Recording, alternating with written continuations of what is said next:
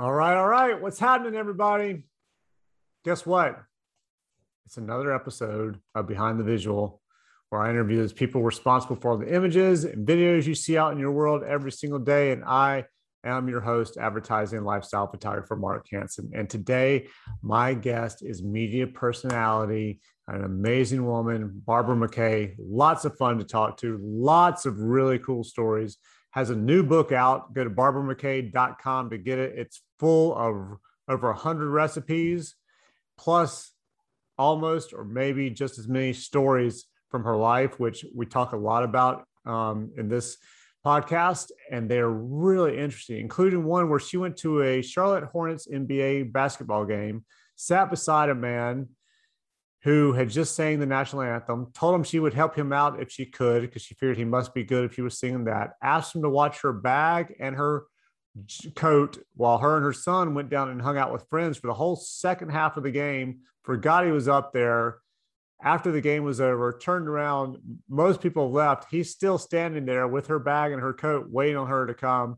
She got up there, apologized, found out later this man was hosting the Country Music Awards, and he was a very popular country artist. So check that out for that one. We also talk about the time she met Elvis, Oscar de la Renta, how her and her became friends, how she found out she was related to Princess Diana and Princess Diana's brother, of course, and how her and Diana's brother have become good friends, and not only that, cousins. So yeah, there are a lot of really cool stories in here. It was a lot of fun talking to Barbara, and she talks about her attitude of gratitude, which keeps her, I mean, she's got a ton of energy, and I think you guys are really going to like this one. The stories are just great. So definitely check this out. Check out the book, barbaramckay.com. That's MCKAY.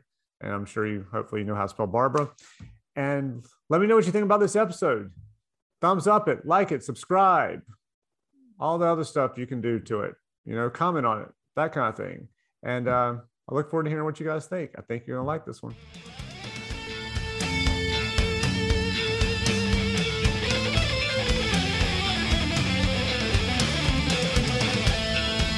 So tell me, first of all, did you grow up in North Carolina? Where did you grow up?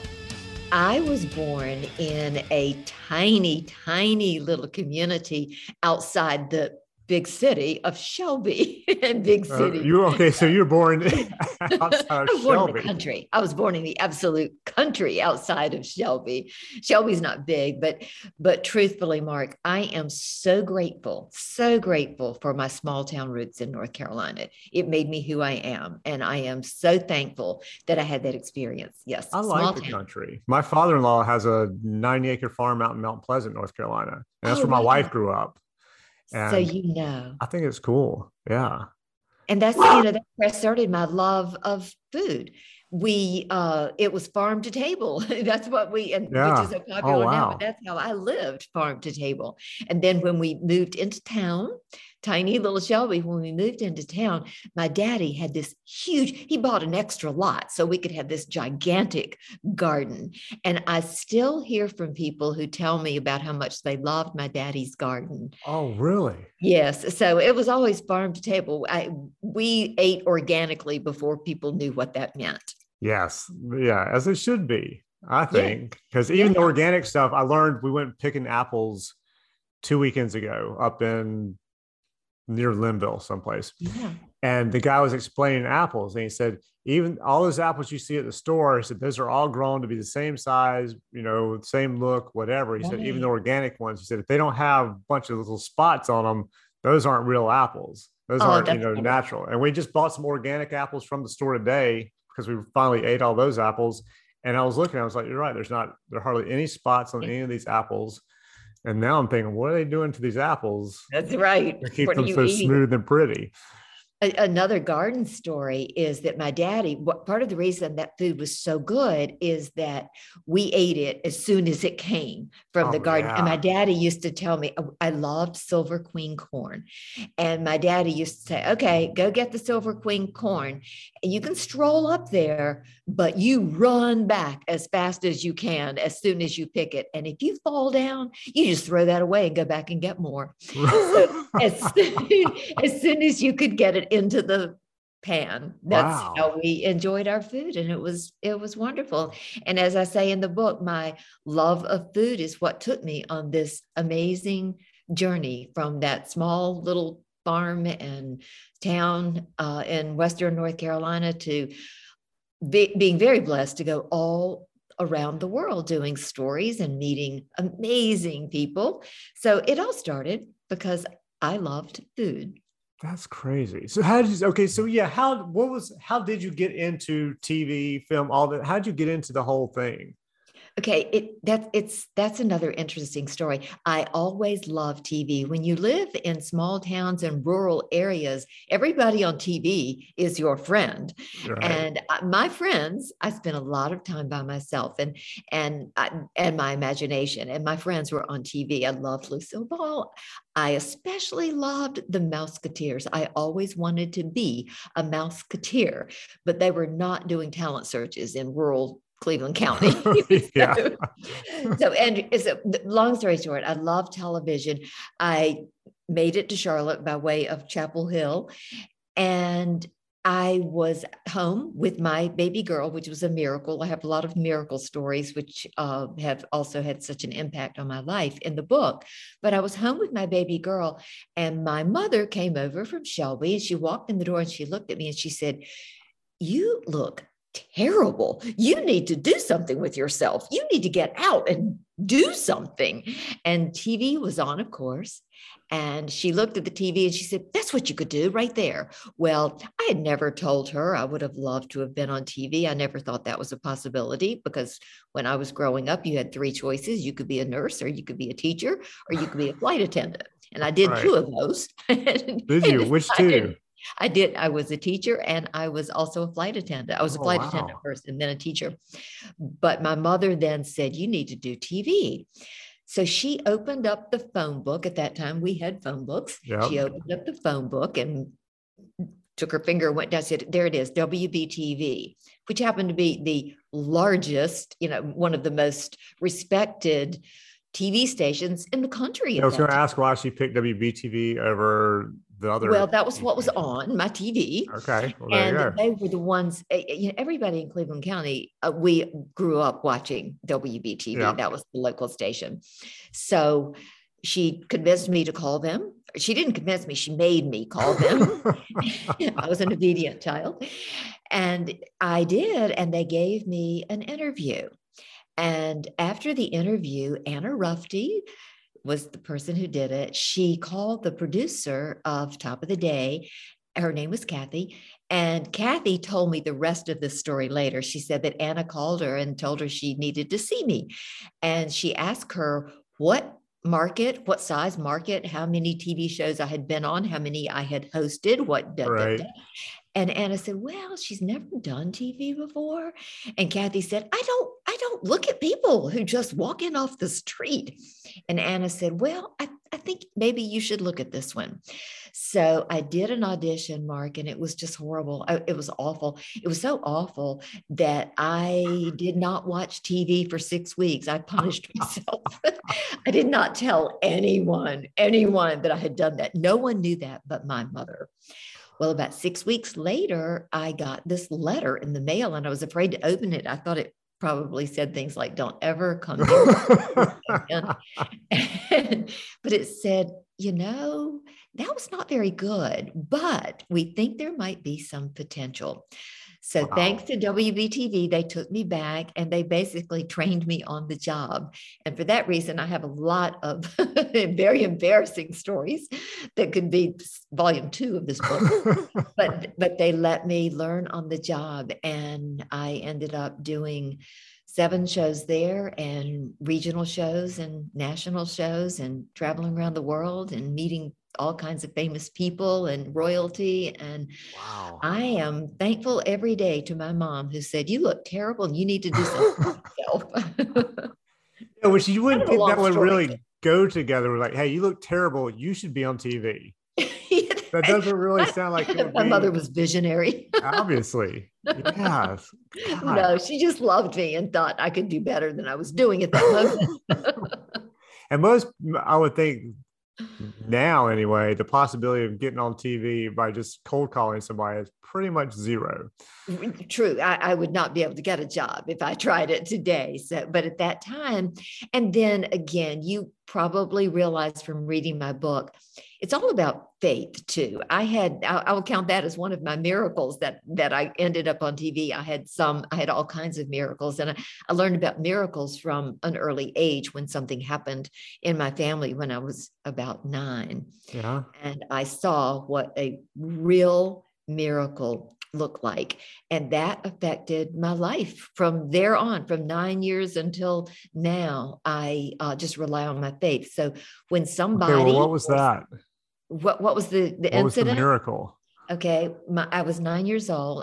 I'll try not to be as long with this, and people can read fill in the blanks in the book. But I was 9 years old, and my little brother was on his bicycle, and he was in the street on the side, and a truck hit him going very, very fast. He was on the inside of a curve, and he was on a busy street, and my parents were told there was no way he could live. Absolutely no way he could make it through the night.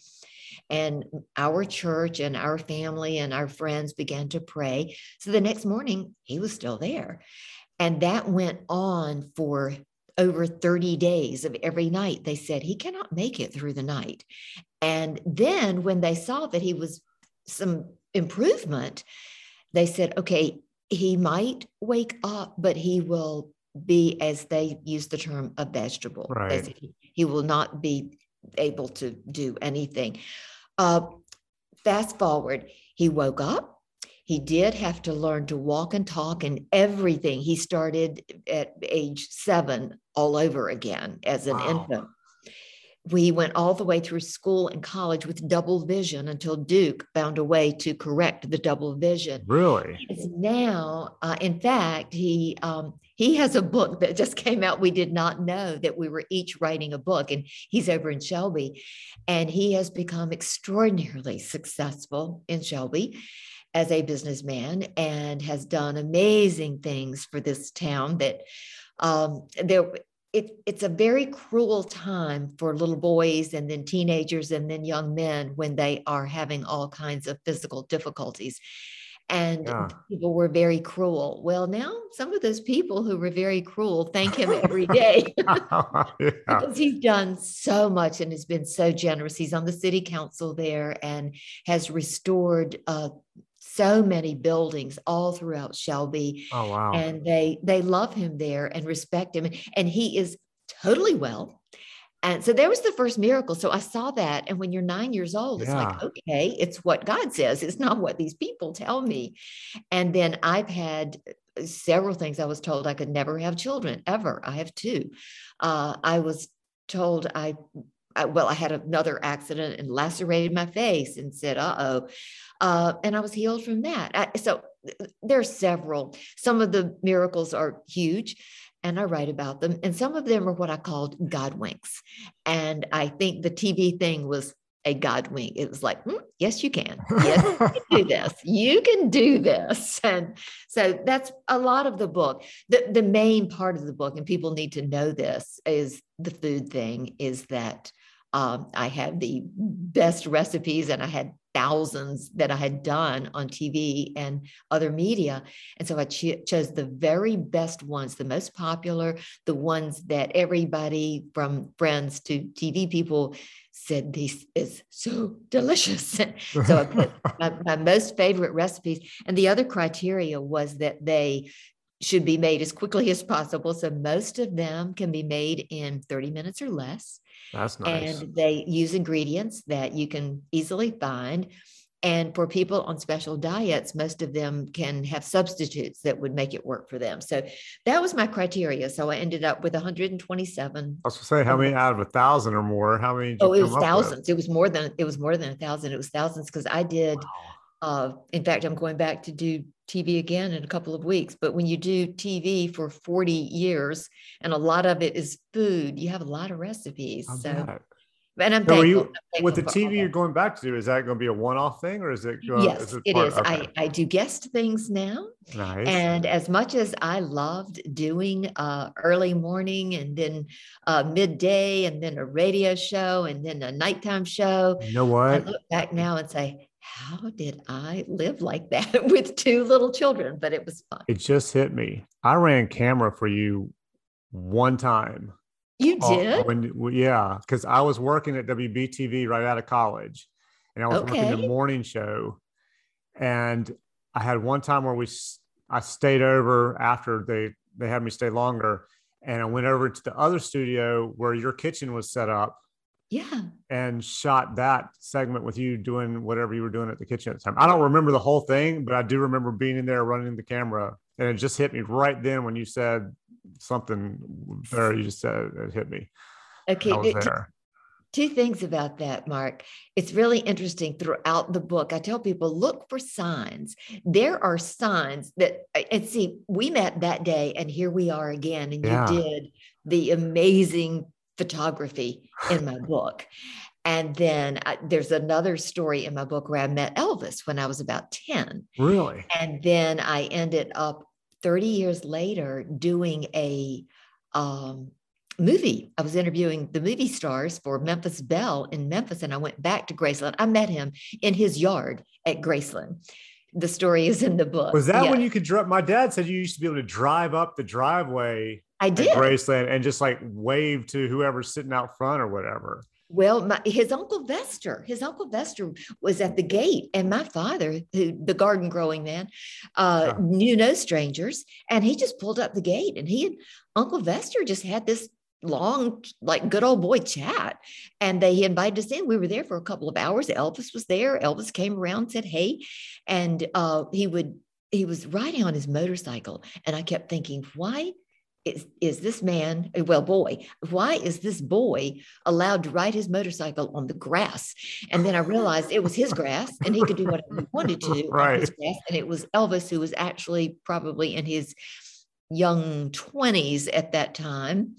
And we just hung out for a couple of hours. And then when I went back for Memphis Belle, Graceland was a completely different place. Yeah. It was a tourist attraction with trams running around it and a gift shop. And there in the gift shop was a cookbook by Uncle Vester, who had let us in. Really? And then I thought, out of respect for Uncle Vester, I should not just do one of his recipes on the show without asking him. And he had passed away. So about several years after that, I was interviewing Priscilla for Naked Gun. Oh, wow. And I told her the story. And she said, would you like to have one of the very best recipes we have? And I said, yes, I would. And it was the Elvis Presley pound cake. And that's what's in the book. So you see these signs, there's order out there. Yeah. And they just keep recurring. And then one more thought about what you said about being in the kitchen for the morning show. You probably would have remembered if it had been the day that I set the kitchen on fire. Yeah, I wasn't there for that day. I remember that. A fireball in the kitchen. And was worried that I would never be back there again, but they forgave me. Well, that's good of them. Yes. I'm sure they did, because I think you were extremely popular. And well, you were kind. I know you were. Fireball. Exciting live TV. I was gonna say that happened live on the air. It did. That's amazing. It did. Yes. Oh my God. So out of the celebrities you've interviewed, who would be your favorite celebrity interview? That's a hard question. I will back up by saying I loved the movie stars and they were so much fun. But as it turns out, my very favorite to interview were the fashion designers. I had a passion for fashion from the time I was about 6. And so whenever I got to interview the fashion designers, I loved that so much. Though I had a wonderful time, and I have lots of stories in the book about all the movie stars that I interviewed, and it was wonderful. There's a long story about Debbie Reynolds, and I'm not sure if people today even remember Debbie Reynolds, but that was a real treat for me. I love, she ended up spending the day with me. Oh, wow. And I thought she was going to just hop in her limo with her entourage and go back. And she ended up staying and just spent the afternoon chatting with me. And I was so amazed by that. I loved her. To me, she was Tammy in The Bachelor, which is a movie I saw as a child. And her love interest in Tammy and The Bachelor was Leslie Nielsen, who went on to do Naked Gun, and he was so much fun. I interviewed him in California, and then he came to Charlotte, and he was hilarious. He was as funny as his movies, The Naked Gun. And then the fashion designers, Oscar de la Renta, who was like a prince, and those who know of him know that he is like a prince. He was such an amazing and wonderful and talented man, and he dressed royalty, and he was beloved by not only the people who admired his clothes, but also by the people in the industry. And so when he came to the studio to do a fashion show first, we did those early in the morning because we had models. I assumed that he would just take off as soon as we finished the fashion show. And I was telling him, thank you so much, Mr. De La Renta. This was just such a thrill for me. And I said, we'll air the fashion show during my live show, which was a couple of hours from then. He said, oh, I can stay. And so he stayed a couple more hours and did the live show. And I said, thank you so much. I mean, this was just wonderful. And now I have to race off and do radio. And he said, you do radio? And I said, yes, from 1 to 3. And he said, I can do that. And wow. And then I said, well, I'm hungry and I need the energy to do that show. So I'm just going to run grab a pimento cheese sandwich from the cafeteria. And he said, I can do that. And so we sat and shared a pimento cheese sandwich and then went down and did radio. So he was with me from about 8 in the morning until about 4 in the afternoon. And it was a thrill. I was so thrilled. He did not have to do that, but that's amazing. I've been very fortunate to have some special people in my life. I think there are very few people of that level of fame nowadays anyway, who would say, oh, I can stick around for a little bit longer. I can stick around longer. They'd all be like, no, I'm sorry, I got to go do this, or I got to go do that, or something for Instagram is calling me, or whatever it is. Yes, right. That's unbelievable. I just wouldn't want to spend the time with somebody that really didn't make that much of a difference in his life. Right. And I was so touched by that. And he was extraordinary. In fact, I ran into him in New York. Actually, I didn't even run into him. I was on the other side of the street and I saw this man waving his arms across the street, and it was Oscar de la Renta. So he even remembered, which tells you even more about it, how thoughtful he is. He even remembered when I was out of context. I was not in Charlotte, North Carolina. I was in New York, and he was so kind. And I had lunch with him just before he died. And so I was, in Atlanta. And I was just so honored that I got to do that. So so I love the fashion designers. There are many more. There are many that I'm friends with today that I just love. And I admire fashion designers so much because they work hard. They work so hard and are so involved in everything. That's a hard business to make money in. It is. So I admire them. But again, there's so many people that I've had the chance to get to know. And again, it all started because of my love of food. So is your love of food, you obviously have a love of fashion. So is it love of food, then fashion? Or are they close together? I think so, because food opened the doors to the fashion. Okay. That makes sense. Yes. And my other love is furry friends. I do love, and my faith, of course. My faith got me through all this. As I say, food took me on this journey, but my faith got me through it. And then I'm a real animal advocate. So I do a lot of volunteer work for my animals. And that's good. Them. Yeah. They have animals? I do. How many? I have 2 right now. I write about them in the book, and there were some little miracles that went along with them. But I had a cat named Musha Prada, of course. Of course.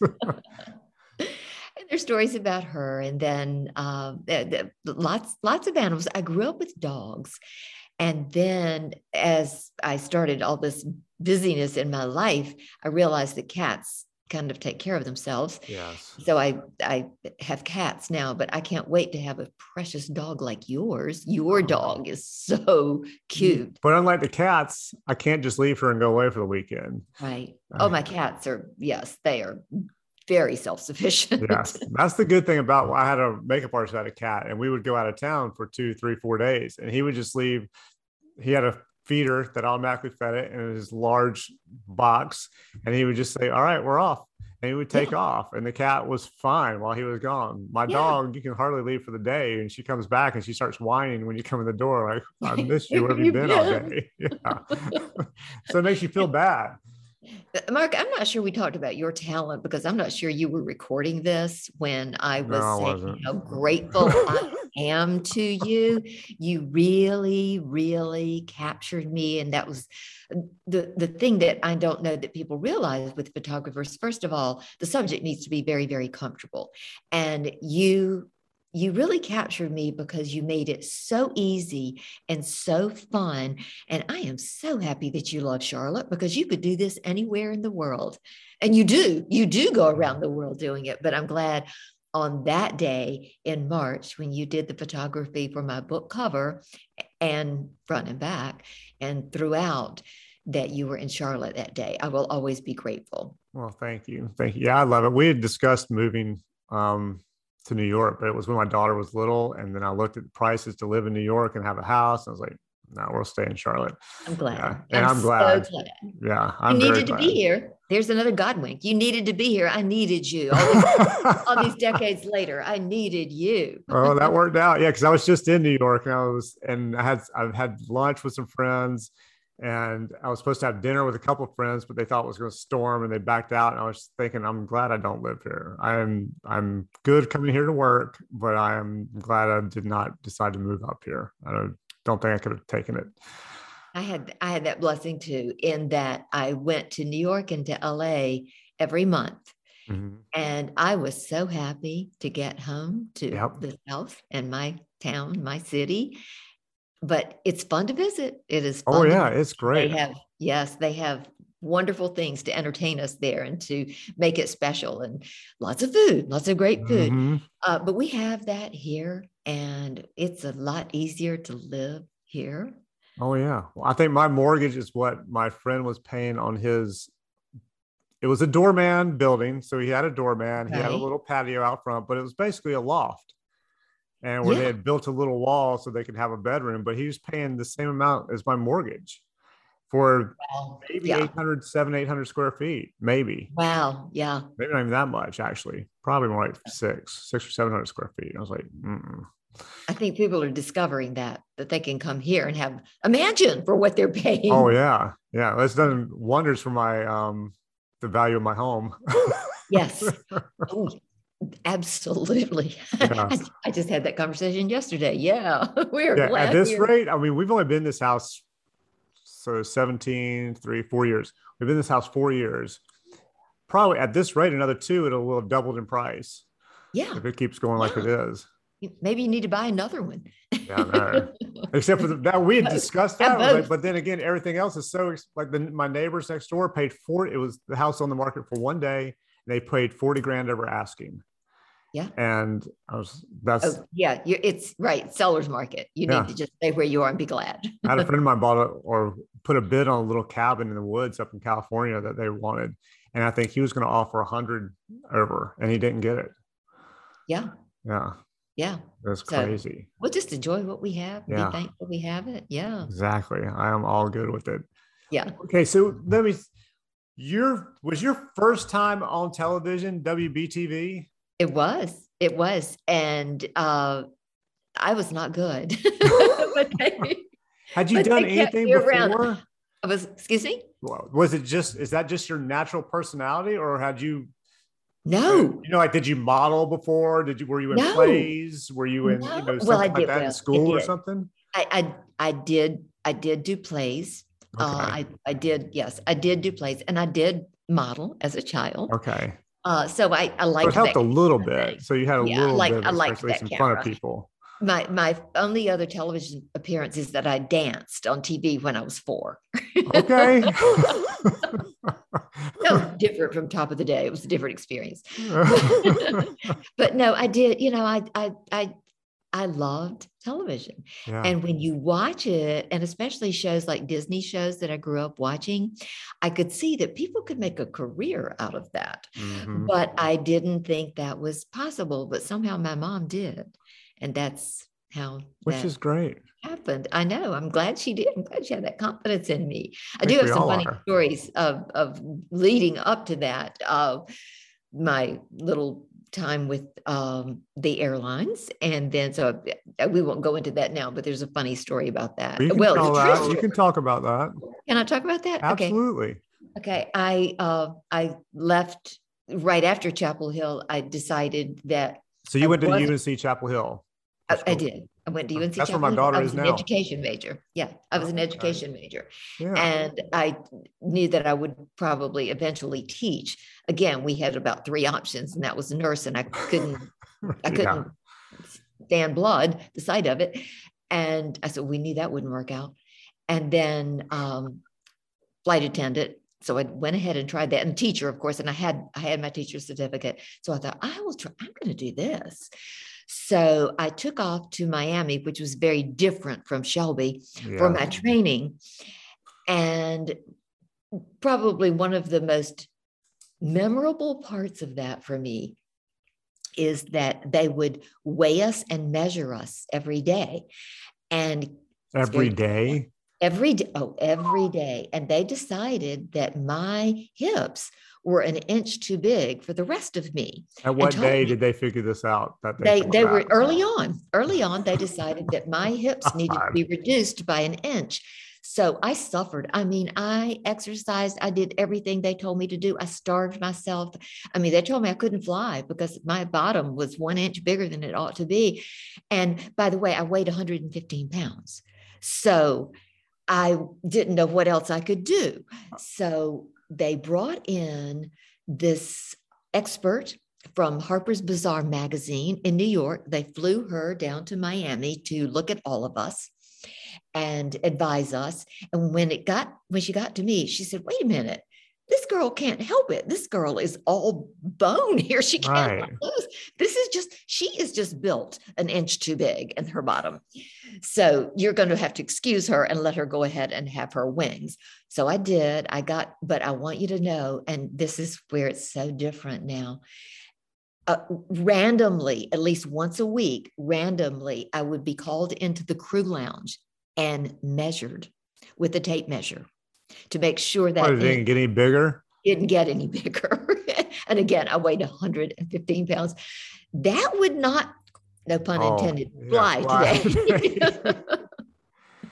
So I still kind of cringe when I see a tape measure because I did that for a year and then decided I didn't. Well, actually, I was engaged to be married. So I decided to leave the airline industry. They offered to just relocate me, but I said, no, I think enough tape measuring. I think I'll go back to teaching. Yes. That's so then I taught for a very short time and then got into television.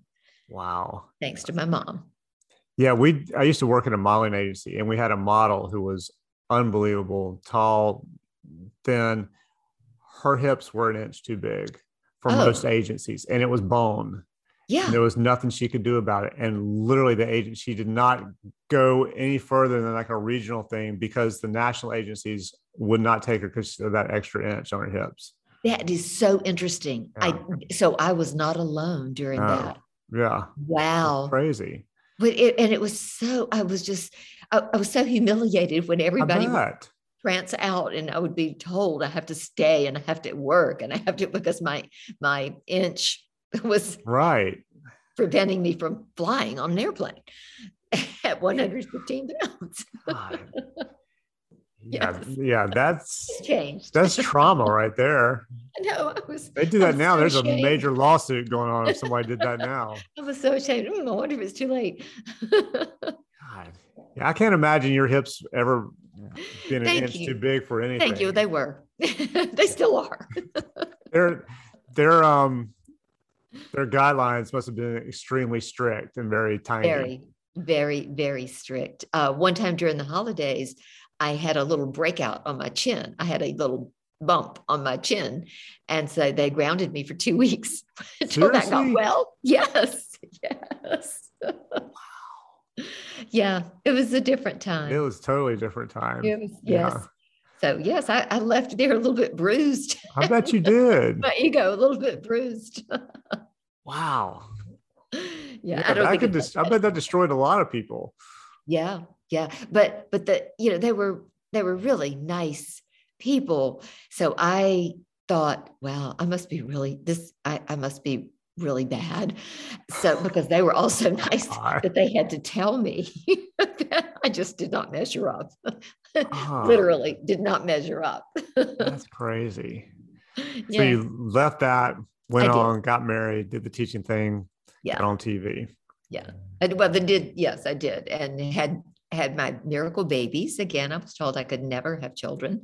And when I became pregnant with Elizabeth, they told me, they sat me down and said, we don't know how you could possibly have gotten pregnant with your issues. And please don't get too excited because we can't see how you could possibly give birth.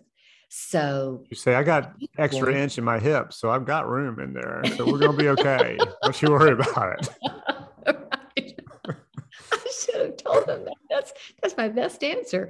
But I delivered a precious baby girl, and that's the one that I was rocking when my mother came in and said, "Oh, you look bad." And then I had another miracle just out of the blue, and Michael was born almost on TV. Really? Almost on TV. I worked right up until time for him to come into the world. Wow. Yes. How long were you out? Oh, that's another interesting thing. Now they take like 4 months. You get they take forever now. And I was back in action in 2 weeks. Really? 2 weeks, yes. I had him with me in his little basket. I have a picture. Did you have him on the air? He was on the air. Yes. Oh, that's cool. Mm-hmm. So what's he do now? You told me what he does, but I can't remember. He is a chief officer at Bloomin' Brands, which is the parent company for all the Outback Steakhouses and Carrabba's and Bonefish Grill. There's a picture of me in the book making a bloomin' onion. Those things are good. Aren't they good? Yeah. I made calories are out of control though. You don't want to know. I tell you what's interesting about that, Mark, is that for the bloomin' onion, he took me back in the kitchen of Outback, and the first thing you do is you use this huge cutter that cuts the onion in the shape that you need to do the bloomin' onion. But the interesting thing is that not one single person knows the recipe. Really? There are about 4 people who have different parts of the recipe, and they contribute their parts. Right. And so they send out to all the restaurants the mixture that they put the onions in to have that wonderful crusty flavor. Oh. And so I went through the whole process, and there's a picture of me. I was so excited about that onion. I was so proud of myself with that onion. Yeah.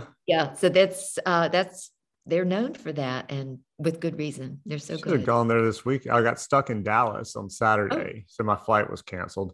Middle of my shoot, I find out, so that kind of distracted me for about half an hour. Of course, but I should have gone. There was an Outback down the street. I should have gone there. You should have. Yeah, you got that bloomin' onion. They have some really good things besides the onion too. Yeah, I like Outback. Yeah. It was a little farther walk than where I ended up going, and I'm not even going to tell you where I went going because I'm embarrassed to say it. So, come on, yeah, it was. So I should have gone to Outback because it was literally between where I went and Outback, and I thought, well, Outback's a little farther away. I'm exhausted. I'm just going to walk across the parking lot and hit this place, and if I had to do it over again, I would do Outback. Good. Well, I'm glad. And I can tell you that the food is good and the people who run it are just wonderful. My wife used to be a waitress at Outback for a while. My wife was a waitress at Outback for a little when we first got married. See, there's another connection. Yeah. That's so amazing. So I remember her telling me that she would sit down. It's like when they would let them sit down beside you. I don't know if they still do or not. Last few times we've been there, they didn't sit down with us, but she would sit down and take everybody's order. I love that. He had some guys request her for their section because I guess they want her to sit beside them or something. Yeah. She was very good. Well, she was very good. And I'm sure they liked having her join them at the table. Yeah, I'm guessing so. It's a good company, and they have held on to their traditions and serve people well. It's a very family oriented company. Oh, that's nice. They take care of their employees. Yes, it's a good place. I heard that the guys who started it hadn't even been to Australia when they started it. No, they just thought that was a nice concept. Yeah. It was. And they were right. Oh yeah, they were absolutely right. Yeah, it was amazing. So how long, at what point did you decide enough with the TV, I'm going to back off a little bit and kind of take some time for myself? Okay. This is a very, well, I'm still doing it, but the daily part, this is kind of a poignant story, and nobody knew this story until my book came out. So here you go. I was there for decades. And one day my day consisted of, I would go in sometimes for the early morning show and then go home and get my children ready for school and then go back and do the rest of my day until it was time for school to be out. And then I would go see them. So it was, I loved my job. I loved my job, loved the people, loved the company. And I got a call one afternoon about 5 o'clock. And management said, could we see you tomorrow morning about 9? And I said, well, I have tapes to do. I would pre-tape a lot of segments if there were people who were coming through town and could only be there that day, and we would tape it and then I would do the show live. And I said, well, I have some tapes to do at 9. And they said, well, could you come in at 8? And I said, I'll be glad to, I'll be there. I had no idea what the message was going to be. So I got there at 8 o'clock, knowing I had to rush downstairs at 9 and do tapes. And the message was, we're going to all news, so we don't really need you anymore. Yeah. Wow. And I was so sad and just fighting back tears as I went down and had to do the rest of my day and do the show live and still Had they already changed the name? Because I remember when they went to WBTV News. Right. They were in the process of doing that. Okay. Yes. They were in the process of doing that. And truthfully, Mark, so I want to jump in here very quickly with this to say, I was never mad. I was never bitter. I was just sad. Yeah. And I could never, ever be bitter or mad, because this is the place that gave me this incredible opportunity, taught me how to do TV. And because of them, I got to go on to do TV all over the country and do magazines and do books. And I had a wonderful life that they launched. But at that moment, I was very, very sad. And so I kept that. They never announced. They just announced that I was leaving. But they never announced I was leaving. Say why. But I respect and love them so much. I also understood what they had to do. This is a time when news, and you can see now there are nothing but news cable stations out there everywhere. So they had to go with what the audience was wanting. And I was sad to go. I was sad that they had to make that decision. But they did. And I just thanked them. I was grateful. I was grateful to have been there for 23 years at that point. And then interestingly, I continued on there, just not every day. I continued working there for 10 more years. After that ended, I would do specials and I would do commercials and I would do guest things. I just didn't have my daily shows anymore. Right. Okay. Yeah. Well, so I saw on LinkedIn you were the EVP? EVP, yes. Of Studio South Holdings. Yes. What exactly is Studio South Holdings? Okay, we in North Carolina had a really great thing going on with the film industry. We had amazing incentives. So a certain mayor became governor. Mm-hmm. Yeah. Yeah. And our state was known for being the perfect place to make movies because we had the right climate, we had the right scenery, we had mountains, we had the beach, we had wonderful people and amazing labor force. We had talented people in front of and behind the scenes. I can't say enough about the talent located in North Carolina. So a business partner and I decided that we should turn Eastland Mall, right in the center of Charlotte. That was you? Studio. That was me. Oh, okay. That was me. And then the city decided that, no, that's not what they wanted. And the state decided, and maybe this had some sort of part in the decision-making of the city when they said, we don't want a movie studio there. The incentives went away and they went to Georgia. Well, that probably worked out then for you, because if they started a studio and then the incentives went away, that would have been harsh. You're exactly right. We would have been left with some concrete sitting there and no film incentives. But the studio continues on. I'm still a part of it, but I'm busy doing my book and doing other TV things, but I'm still very much a part of it. They're in Greenville now, Global Studios in Greenville, and we have a lot of movies. We like the idea of making movies that make a difference, movies that matter. We have some very, very meaningful movies slated that we hope to get started on that will make a difference, a positive difference in this world, and tell the true story of a lot of things that make a difference. Why is Greenville? I just saw maybe about 3 weeks ago, there's some production company out of LA moving to Greenville. Yes. Greenville's a really, and I was like, how did Greenville become a spot to put a production company in studios? It's South Carolina is really good at business. They are thank you, Nikki Haley. Yeah. They are very, very good at business. So we realized this was a great place to do business. I like Greenville. Greenville's a wonderful city. Yeah. It is a wonderful city. And it's a city that also has a great talent group. Mm-hmm. They are also right there at the mountains, and they have the beaches, and they have some incentives. They're not like Georgia's, but there are some good ones there. So we relocated there, and Studio South continues on. We can make movies, but we also own a lot of movie properties, and those are properties meaning the movie rights to some very special movies. So that's good. Again, I didn't check with my business partner to see if I can talk about those. I'm not sure what's involved in the contracts, but trust me, they're good movies that, and now, Mark, what people need, they need content. They really need content all of the Netflix and Hulu's and Apple's and all of the TV sources right now for streaming, as well as mainstream. So they need content, and we're there to please them. That's good. Yes, it is. That's very good. So at what point did you decide, I've got enough recipes, I've got enough cool stories, I need to write a book? Good question. I didn't. My children did. Children, yes, said they have been begging me these stories that they have heard growing up. And they said, you need to write a book. I mean, there's some really, really funny things, some poignant things, some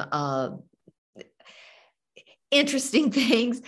They said, this needs to be a book. And I said, I don't know. I kept dragging my feet, and COVID hit. And when you read my book, you realize that I'm one of these Pollyanna people. It's like, I'm going to make the best of whatever it is. Whatever is going on, I'm going to find the silver lining. And that makes for a very happy life, by the way. Look for that silver lining. Good.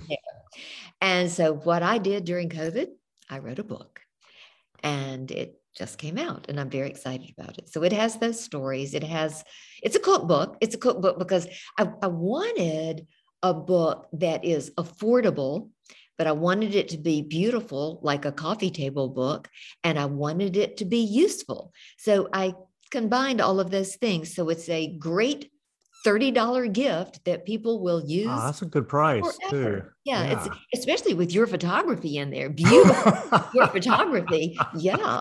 Just for the photography alone, it's worth the $30. Just for the cover and the back. I have a friend who sent me a message after she received your book, and she said, oh my goodness, I did not know that it was going to look like this, I need to buy a new coffee table worthy of this one. And just to clarify for anybody, I did not shoot the food pictures inside. So please do not call me to shoot food, because I don't shoot food. No, you just made me look the best I could possibly look. I don't know how you did that. It's not hard. You were so easy to shoot. And you were kind.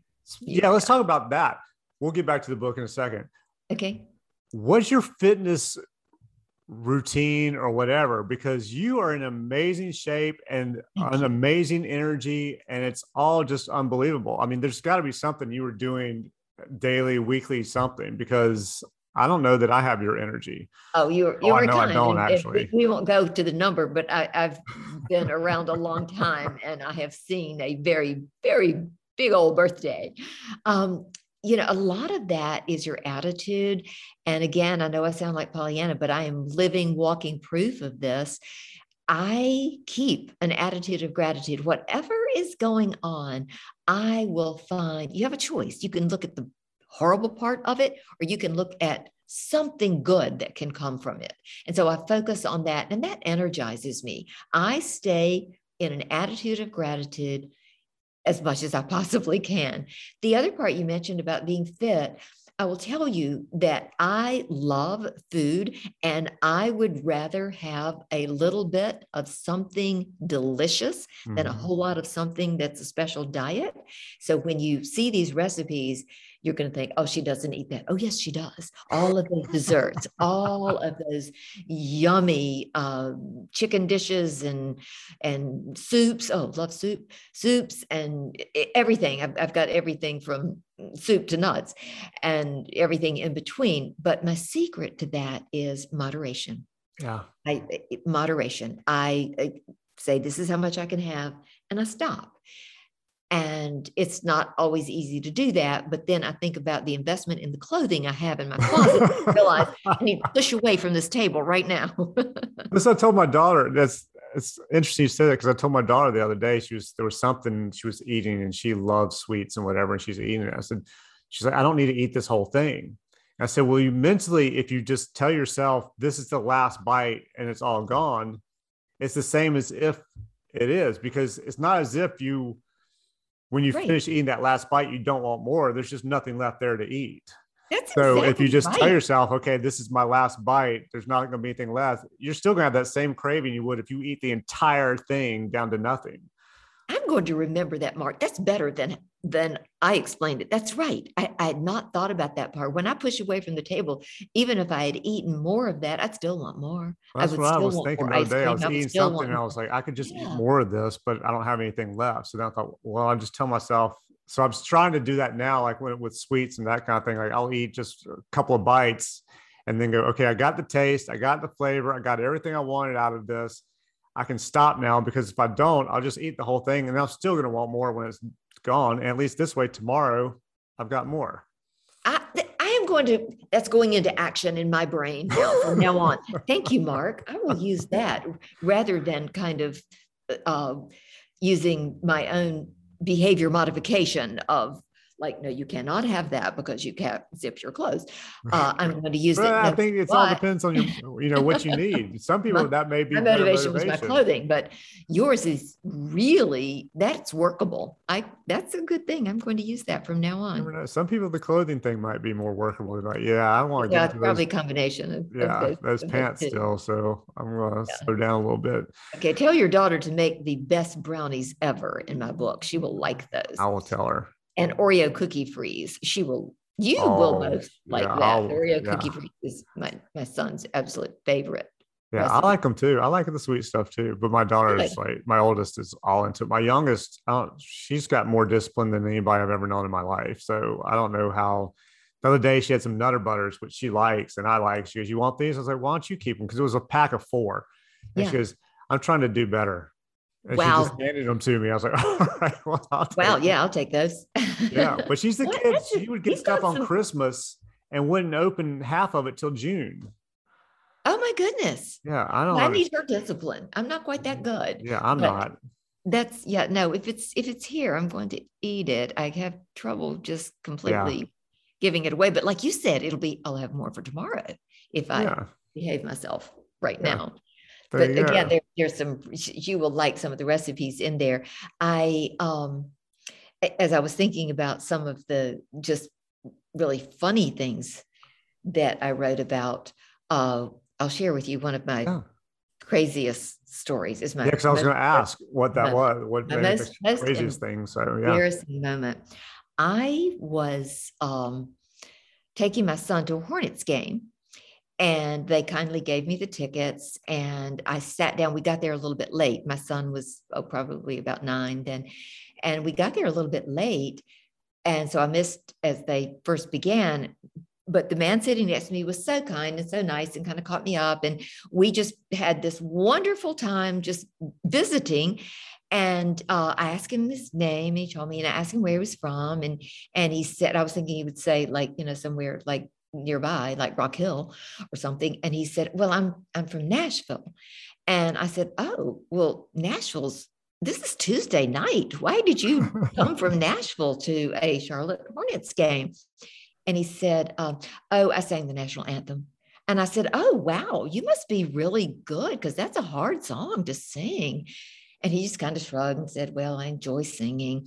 And here comes the embarrassing part, Mark.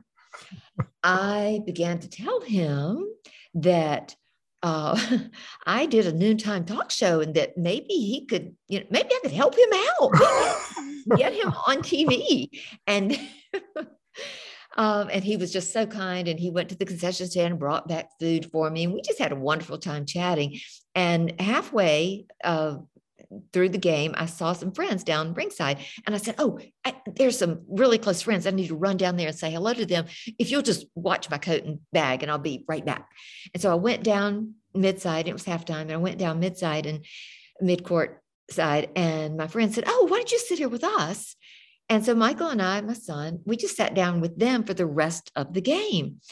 And then we got up and we were talking and chatting. I said, oh my goodness, I left my coat and my bag with a stranger. Oh my goodness. And everybody had left because we'd stood there talking a long time.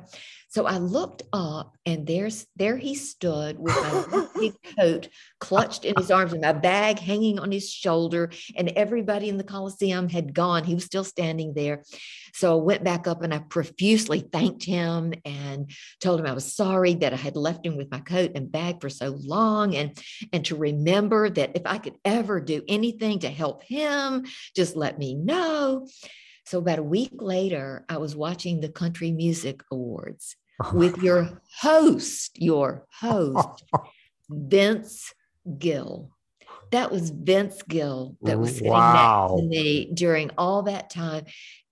I still cringe. And I found a friend of his and said, please tell him how embarrassed I am that I offered him a chance. A chance to show his talent. And his friend told me that Vince thought it was one of the funniest things ever, and that he was fine with all of that. It's probably good. He was probably horrified. Happy. Yeah. I'm still horrified that I offered to help Vince Gill get a job. So he was probably happy with it, that you weren't some psychotic fan who sat down beside him and then you started telling him how wonderful he is and how you love his music. I was not that. All that kind of stuff. I was not that. That's a great story. Yeah, there are others, but that one, that was my most embarrassing, because I just cringe every time I hear him. Oh, I'm a huge fan now. I'm a huge fan, and every time I hear him, that comes back into my head of, oh my goodness. So I'm hoping he will have a book. I'm going to send him a book, and he can read again of my embarrassment. Your embarrassment, yeah. It's not the same level, but I have a friend of mine who, she didn't do that. She was the Vince Gill in the story. She had just made the cover of Sports Illustrated. Oh. And she was sitting at a coffee shop in LA, and some guy came up to her and told her how pretty she was and that she should be a model. Oh, no. I was like, how did she handle that? So I'll know how she just said, thank you very much. I really appreciate that. I said, I so wish you would have like that cover with you, and just said, thank you. And just kind of tapped onto it and let them. Yes. Yes. Right. You think I could do this ever? Yes. Yeah. But that Vince Gill story, that's great. Oh, yes, like I said, there are more, but every time I hear him, it made me a very dedicated Vince Gill fan. I bet. How many pages is the book? It's almost 300 pages. Okay. And again, I wanted it to be affordable, beautiful. Yeah. You made that part, Mark. You made the beautiful part. And I wanted it to be used. I wanted it to be a book. So many holiday books that you get or coffee table books, you look at them one time and they gather dust. Yeah. I wanted this to be something that people could keep going back to. And also, I wanted them to be energized by my sense of attitude of gratitude. I wanted them to be inspired by the miracles that have happened in my life and to know that God is the final say, not the doctor or the people. And I wanted to make them smile. And I wanted them to have some really good recipes that they will get lots of compliments on and they can call them their own. So how many stories do you have compared to recipes? It's about half and half. There are 127 recipes, and I divide them into early on, by farm to table time. And, some of my mother's best recipes. My mother was an amazing, amazing cook. And in Shelby, we didn't lock our doors. There was just somebody coming in our house to have some cake or to have some cookies or to have some soup or to have something every day. And she was known for being just the best cook ever. And so I kind of somehow I absorbed that, or my genetically had that inclination to love food. And then I move on to my TV years. And so the recipes that are most popular from then. And then I go on to what I did after the Daily Show. And I had a chance to I did a lot of media tours for food companies. And so I shared a lot of recipes at that time too. And then I did the books and the magazines. And then the last part is living my best life. And those recipes are some from friends and my children now who are very good at this. And I just close it out with that. So they're all favorites, somebody's favorites, either my mother's or mine or my children or my friends. And they are tried and true favorites. So it's mainly a cookbook. So the reflections, I just lead into reflections of that era. Okay. And things, the people that I interviewed and the stories. I will close with one of the more fascinating things in my life that I'm very grateful for. I was asked by a furniture company in North Carolina and Virginia if I would be interested in helping Charles Spencer, Princess Diana's brother, promote his furniture line. Really? He and Diana grew up in a mansion, a manor, a huge estate in England called Althorp. And so Charles decided to have reproductions made of the furniture at Althorp. Oh, wow. And a furniture company in North Carolina and Virginia are the ones who made these absolutely breathtaking reproductions. So they thought when he toured the United States that maybe it would be good to have a facilitator, a communicator there to introduce him and to take questions for him and to just kind of make it easier for him as he went around doing this. Well, I was expecting the royalty that he is, and I wasn't sure what he was going to be like, but he was so extraordinary and so funny and so much like someone that I had known forever. Oh, wow. And we became really good friends, and I visited there and he visited here, and we still stay in touch. This was 20 years ago. We still stay in touch. So about 3 years ago, my son gave me Ancestry.com for Mother's Day. So I started doing that. And, you can see all the birth certificates and death certificates and all the documentation for your entire family tree. So all of a sudden, I was doing this, and there was a Spencer, as in Charles and Diana. And I could hardly believe that, oh my goodness, Charles and I might be related. No wonder we got along so well. No wonder we had so much fun together and kind of understood each other. And so before I called him, I went back and forth through the lines to make sure I did not make any mistake with any birth certificates or anything. And then I got in touch with him and I said, are you related to? And I gave him a few relatives around Spencer and then the Spencer. And he said, well, hello, cousin.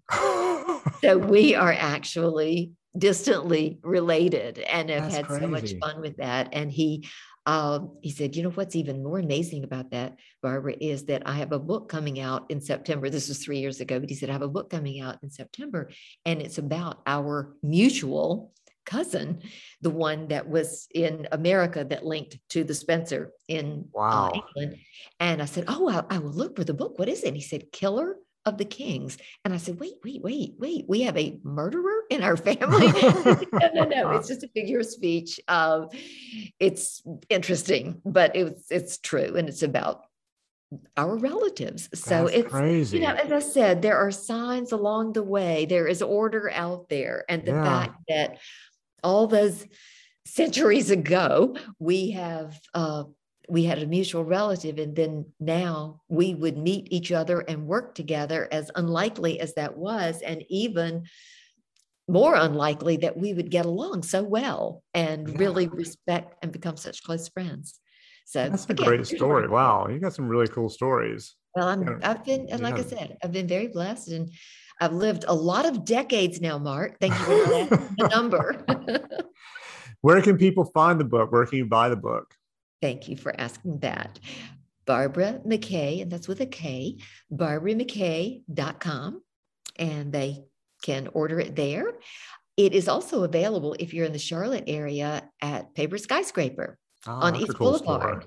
Yeah, that's a very cool store. They were named the #1 gift shop in the United States. Really? Right there on East Boulevard. Yes, the people are wonderful. They know just what to buy. And I'm so happy that they decided to carry my book.